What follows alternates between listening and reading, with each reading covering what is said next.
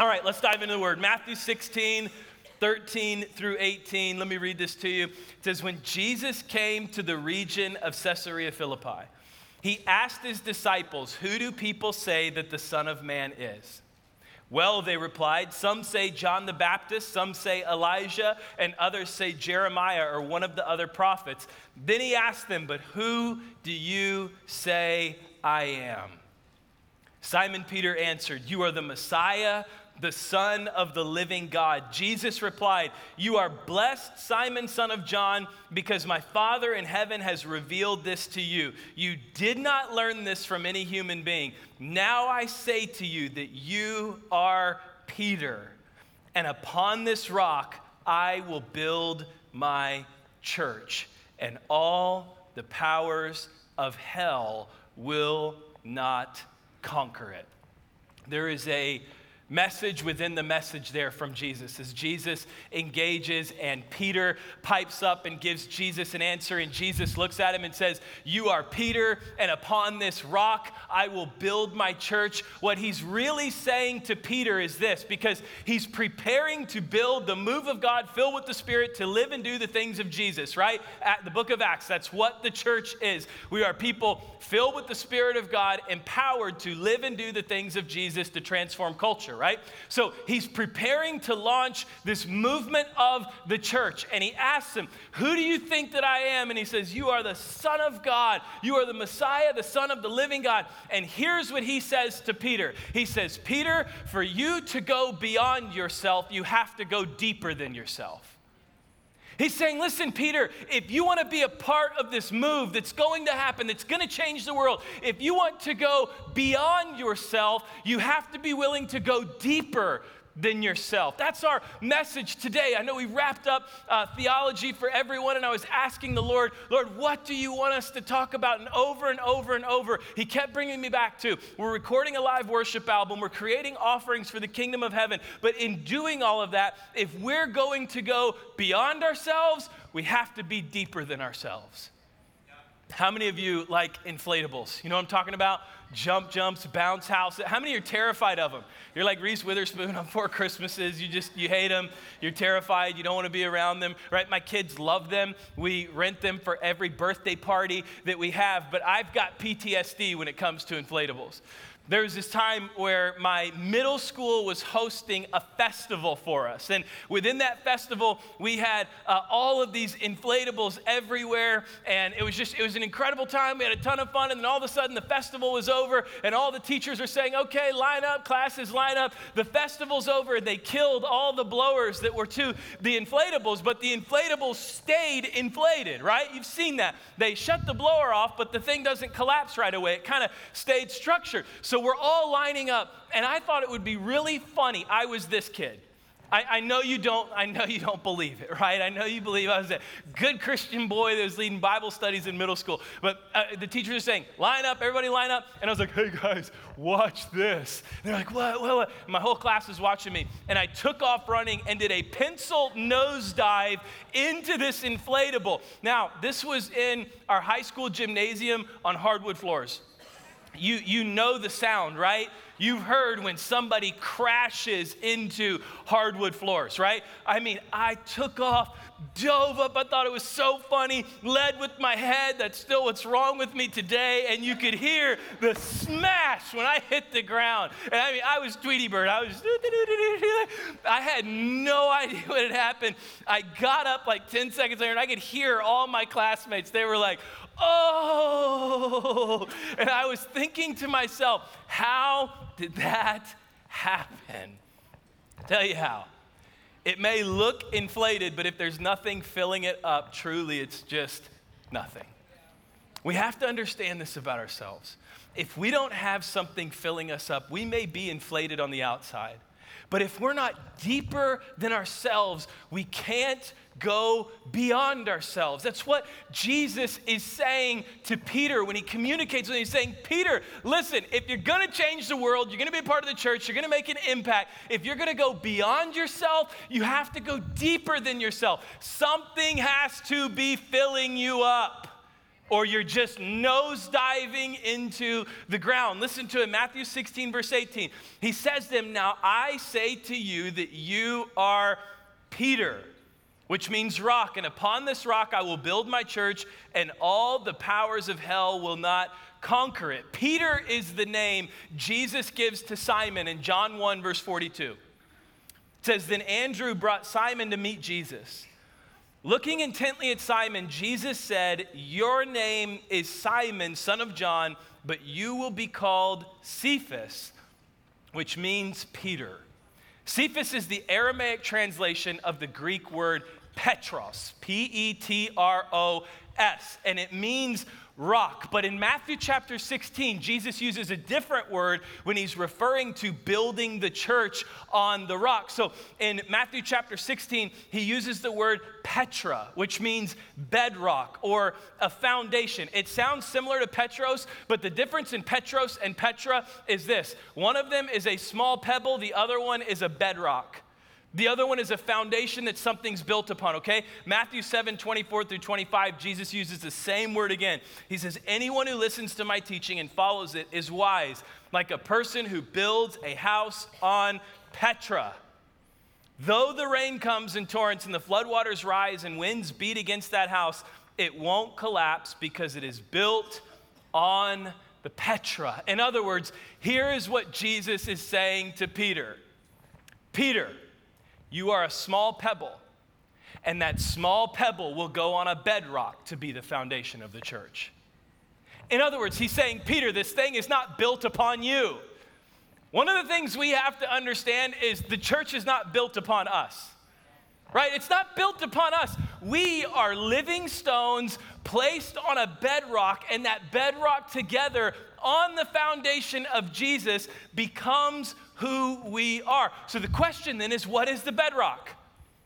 What is the foundation of the church? I promise you, I'm going to take you back to Peter himself declaring this.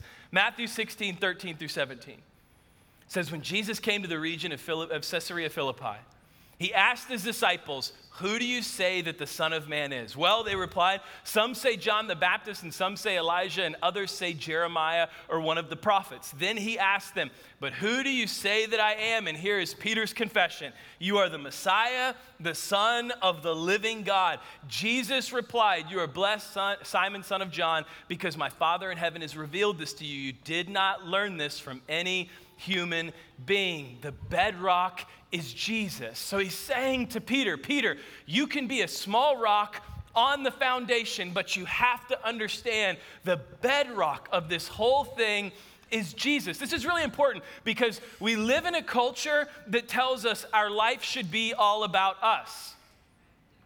My life should be about my feelings, my lusts, my desires, my wants, my needs, which become my truth, and I live out of my truth, which is all about me. That's a recipe for disaster. I don't want to live by me. I need to live by someone deeper than me. I don't want to live by my feelings. I want to live by the one who can change my feelings. I don't want to live for my lusts. I want to live for the one who can overcome my lusts. I don't want to become my own truth. I want the truth. I want the truth that is deeper than me. That's the message here, and it's the message for us. If we are going to go beyond and become who God has called us to be, we have to become deeper than ourselves. Let's play this bedrock out through Scripture. Isaiah 28:16. Therefore, this is what the sovereign Lord says. Look, I am placing a foundation stone in Jerusalem, a firm and tested stone. It is a precious cornerstone that is safe to build on. Whoever believes need never be shaken. Psalm 118:22 said, the stone that the builders rejected has now become the cornerstone. Acts 4:11, for Jesus is the one referred to in the scriptures where it says, the stone that you builders rejected has now become the cornerstone. 1 Corinthians 3:11 says, for no one can lay any foundation other than the one that has already been laid, which is Jesus Christ. Ephesians 2:20 through 22. Together we are his house, built on the foundation of the apostles and prophets, and the cornerstone is Christ Jesus himself. We are carefully joined together in him, becoming a holy temple for the Lord. Through him, you Gentiles are also being made part of this dwelling where God lives by his Spirit. We get it, right? So the foundation that Jesus is laying is this. Peter, you are a small stone, and on this small stone, I'm going to become a bedrock, and you will be part of building the church. Peter goes from receiving the message to preaching the message. Listen to him in 1 Peter 2, 4 through 8. He says, you are coming to Christ, who is the living cornerstone of God's temple. He was rejected by people, but he was chosen by God for great honor. And we are living stones that God is building into spiritual temples. What's more, you are his holy priests. Through the mediation of Jesus Christ, you offer spiritual sacrifices that please God. We are, in other words, did you see what he said too? We are a spiritual house, and we offer sacrifices that please God. So Peter takes us full circle to, here is the message I received. The church will be built on Jesus, and I will be a living stone. And as a living stone, I'm going to offer spiritual sacrifices. What are these spiritual sacrifices? This is full circle for us to become the people that God has called us to be, built on the foundation of Christ. We become living stones filled with the Spirit, giving spiritual sacrifices to God. I'm going to give you 3 of them, and we're going to wrap this thing up, okay? Number 1 is this. The first spiritual sacrifice that we offer is our physical bodies. The first spiritual sacrifice that we have to offer is our physical bodies. Romans 12:1 says, and so, dear brothers and sisters, I plead with you to give your bodies to God because of all he has done for you. Let them be a holy sacrifice, the kind he will find acceptable. This is truly the way to worship him. Romans 6:13 says, do not let any part of your body become an instrument of evil to serve sin. Think about that again. Let me read it again. Don't let any part of your body become an instrument of evil to serve sin. Instead, give yourselves completely to God. For you were dead, but now you have new life. So use your whole body as an instrument to do what is right for the glory of God. He is saying the first thing we do as living stones, built on the foundation of Jesus, is we offer our bodies as sacrifices unto the Lord. We do everything that the Bible says to do. We do nothing that the Bible forbids. And if we got a problem with it, the problem's with me, not with the Bible. We do what God says to do. We don't do what God says not to do. And if I got a problem with any of it, the problem's me. The problem is not him. He's the creator, and he's the one who orchestrated it. I say this often, somewhat, I'm not being harsh here. I'm not trying to hammer on you, but just receive this. At some point, we have to get better than just living one notch above sin. Hear me. We have to become better than just living one notch above sin for the week, right? Fellas, listen, I'm not trying to be harsh, but the goal is not to walk around and say, wow, I really did it. I didn't look at pornography this week. Like, that's a great starting point, but 15 years in of walking with Jesus, that's not the goal. The goal is I have become a vessel where the Holy Spirit can dwell, and I'm walking with him, and I'm living in freedom, and I'm able to minister to another man who is facing that temptation, and I can receive the phone call, and I can meet him in his moment of weakness, and I can pray for him, and I can encourage him, and I can lead him to freedom because I'm walking in freedom myself. I have become a place where the Holy Spirit can dwell, and I'm being conformed into who Christ is. I'm all for it. Listen, if you're in here and you're like, this is my first time in church, okay, great. That is your first goal, right? Quit looking at porn, quit doing things you shouldn't be doing, quit sinning, and we'll all champion it together. But if you're in here and you've been walking with Jesus for 20 years, that's not the goal. The goal is holiness. The goal is being a vessel where the Holy Spirit can dwell to move in power through your life. You are hosting him. I don't know if it's just me, but fellas, is your house like, anytime someone comes over to my house, and I mean anytime, the place has to be spotless. Come on, am I the only one? Guys, thank you. I'm like, what's the point? What is going on? Literally, we will be chilling on a Saturday with nothing going on. We're all in gym clothes, hanging out. There's dishes in the sink. There's leftover pizza on the counter that the kids are still working on. And Anna gets a text that Kelsey's coming over to pick something up. She's like, oh my gosh, Kelsey's on her way. Get up now. Like, why? You know, she's like, tell the kids to get the laundry out of here. Fluff the pillows. She's like, get rid of the dishes. I am literally shoving like half-eaten bowls of ice cream into drawers and stuff. I'm just trying to pick everything up, clean it all up. And she's like, she's almost here. She's in the dining room. She's like literally putting out centerpieces and throwing Amazon boxes in the garage. I'm like, what are we doing? This is crazy. And then there's a knock on the door and she answers. She's like, hey, girl. I'm like, the devil's a liar. It's like, oh, we've just been chilling out all day, hanging out, normal Saturday. I'm sweating, I'm worn out, I'm out of breath. Kids are all mad and upset because the games got shut off and they had work to do. And it's like, why do we do? But it's with everything. I'm like, hey, Anna, I got a friend coming by to grab something out of the garage. Well, you need to clean the bathroom first. I'm like, why?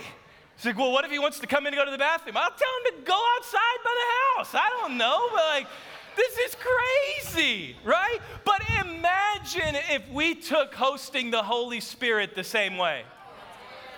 Imagine if you woke up and when you woke up, the number one priority was to become the vessel that could be hosting the Holy Spirit. If you all of a sudden, man, I got to clean myself up. I've got to meet with Jesus. I got to have my mind right. I got to have my heart right. I got to be filled with worship. I got to be filled with praise because I am hosting the Holy Spirit today.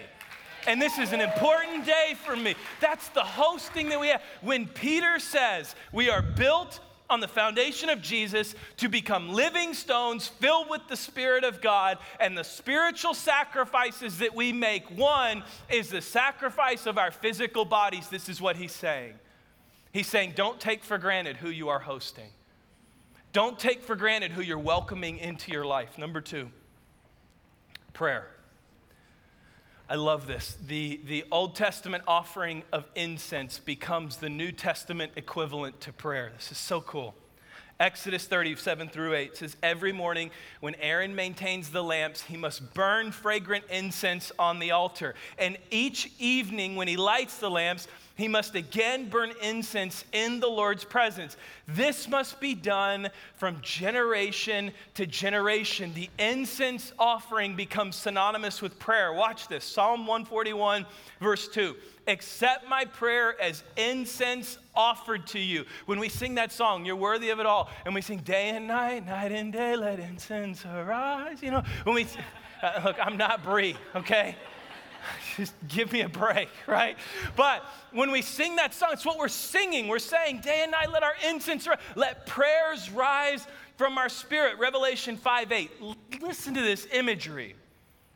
And when he took the scroll, the 4 living beings and the 24 elders fell down before the Lamb. Each one had a harp, and they held gold bowls filled with incense, which are the prayers of God's people. They are literally before the Lamb, holding our prayers before him, hosting our prayers right in front of him. As incense burn, so do our prayers lift to him. Revelation 8:3-4. Then another angel with a gold incense burner came and stood at the altar and gave a great amount of incense where it was given to him to mix with the prayers of God's people as an offering on the gold altar before the throne. The smoke of the incense mixed with the prayers of God's holy people ascended up to God from the altar where the angel had poured them out. In other words, the incense, the spiritual sacrifice that we make of prayer, it is collected, it is hosted before God and before the elders, and it is received by him himself. I don't think we'll ever understand the power of prayer until we're in eternity. I don't know that we will ever wrap our minds around the power of prayer until we're in eternity with the Father and we can see the results of it. Because if you want to see it in the natural, it has to start in the supernatural. There are things that God has done here that could have only happened by prayer, because of prayer. And I just don't think we realize who we're talking to sometimes. Anybody ever done the reply all on accident? Supposed to forward and instead you hit reply all? Man, I'm haunted by this, right? I wasn't even here. It wasn't this church. So the Karen that I'm talking about is not in this room, okay?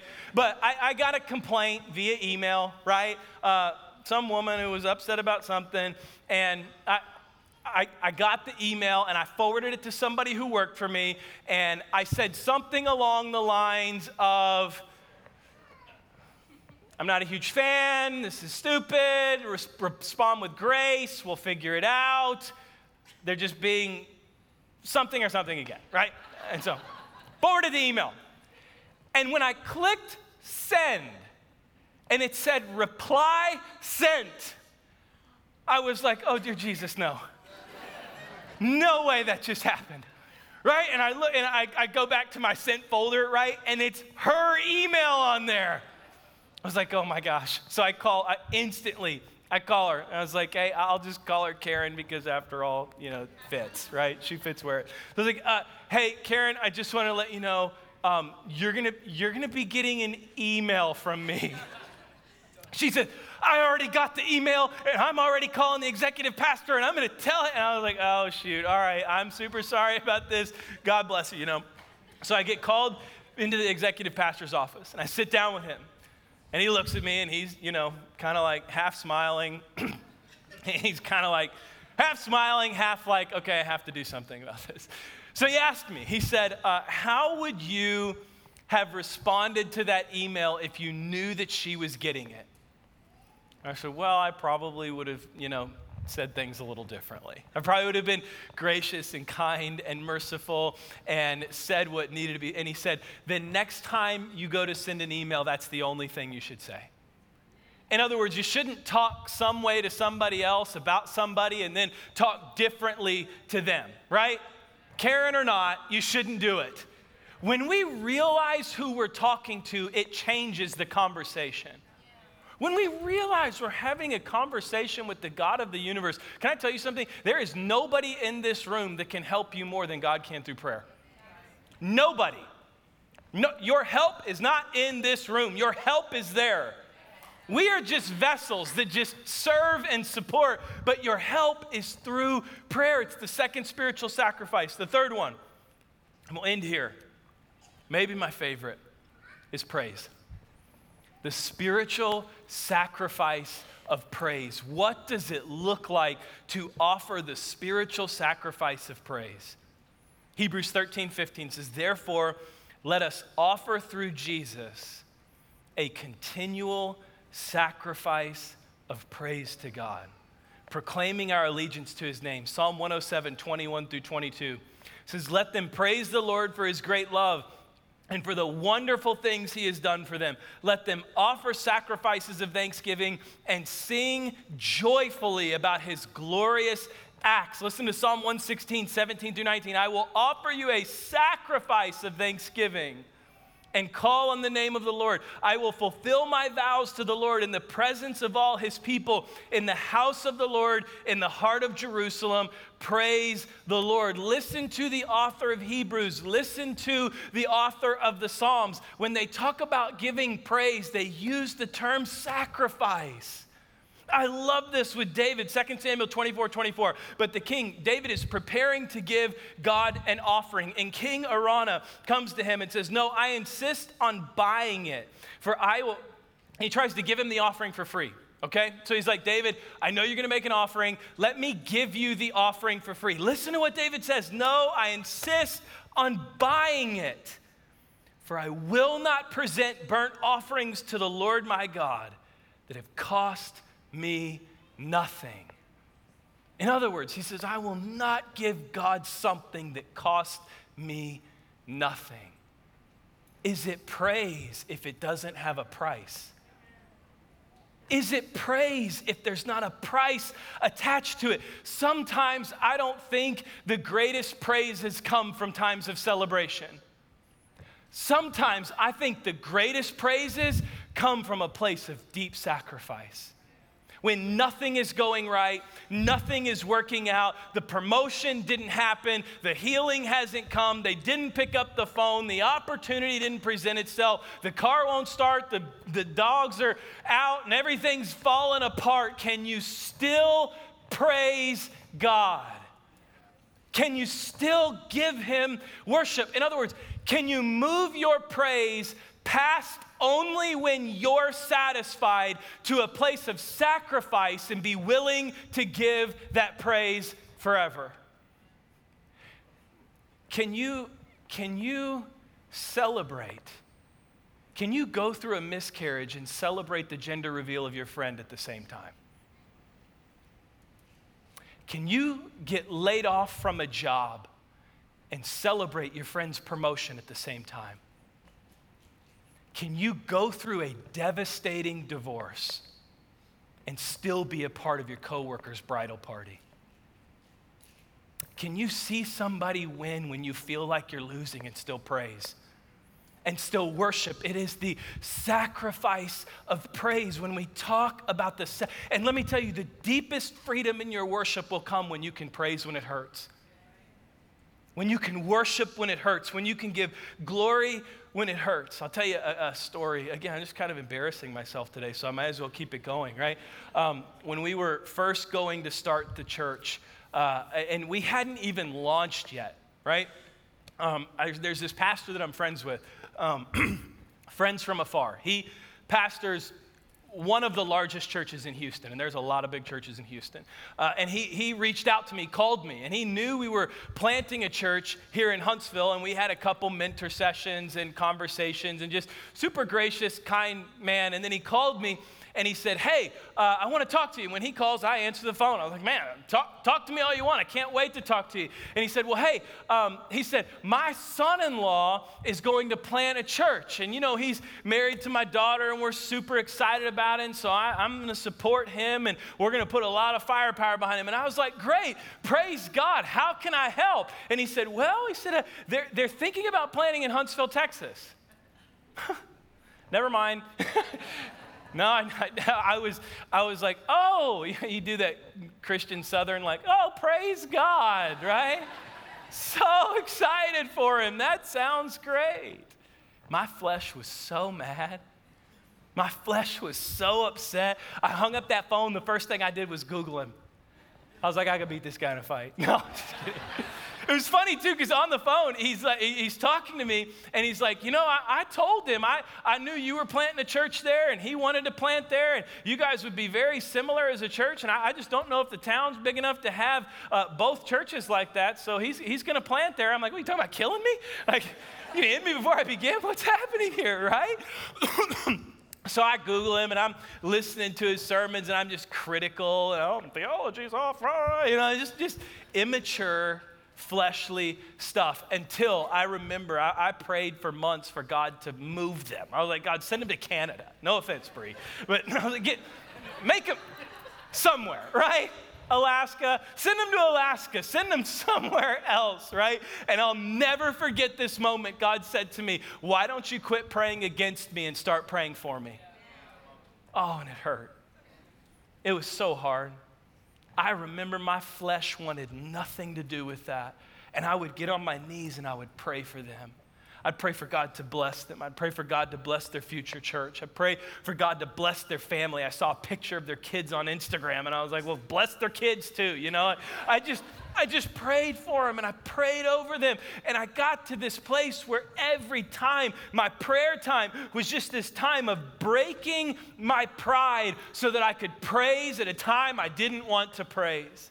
And over I prayed for them. And then the Lord spoke to my heart, give them $500. Nope, not the one. That's not you, Lord. And so the Lord spoke to me, sow $500 into this. No, I don't want to, right? So 500, and I mean, it was over and over. And finally, I remember I logged on to the church website, and I gave that $500, and it stung. made me mad. And yet I'm still praying and I'm still praising and I'm still rejoicing. And then I remember seeing on Instagram, you know, that life update post in all caps with emojis everywhere. I'm like, oh, great. You know, here's the life update, right?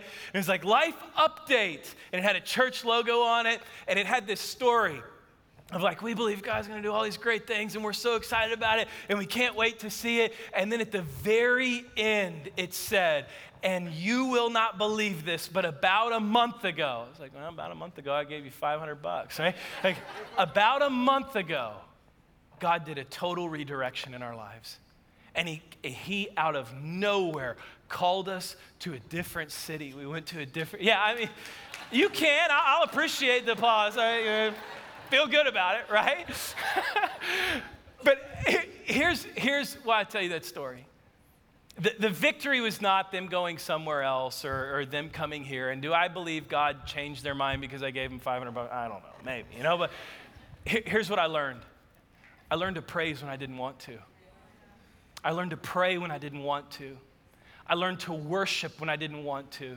I learned to celebrate things that went right against my flesh. I learned to celebrate things that hurt my pride. And through that, those moments of praise, here's what I realized: the sacrifice of praise will take you better than the celebration. Giving that sacrifice unto God that, Lord, I don't want to, I don't care to, I don't feel like it, I don't need to, but I praise you. I just worship you. We are living stones built on the bedrock of Jesus Christ, and we offer our physical bodies to him. We offer our prayer to him, and we offer our praise to him. And when we do that, we go from here to changing out there.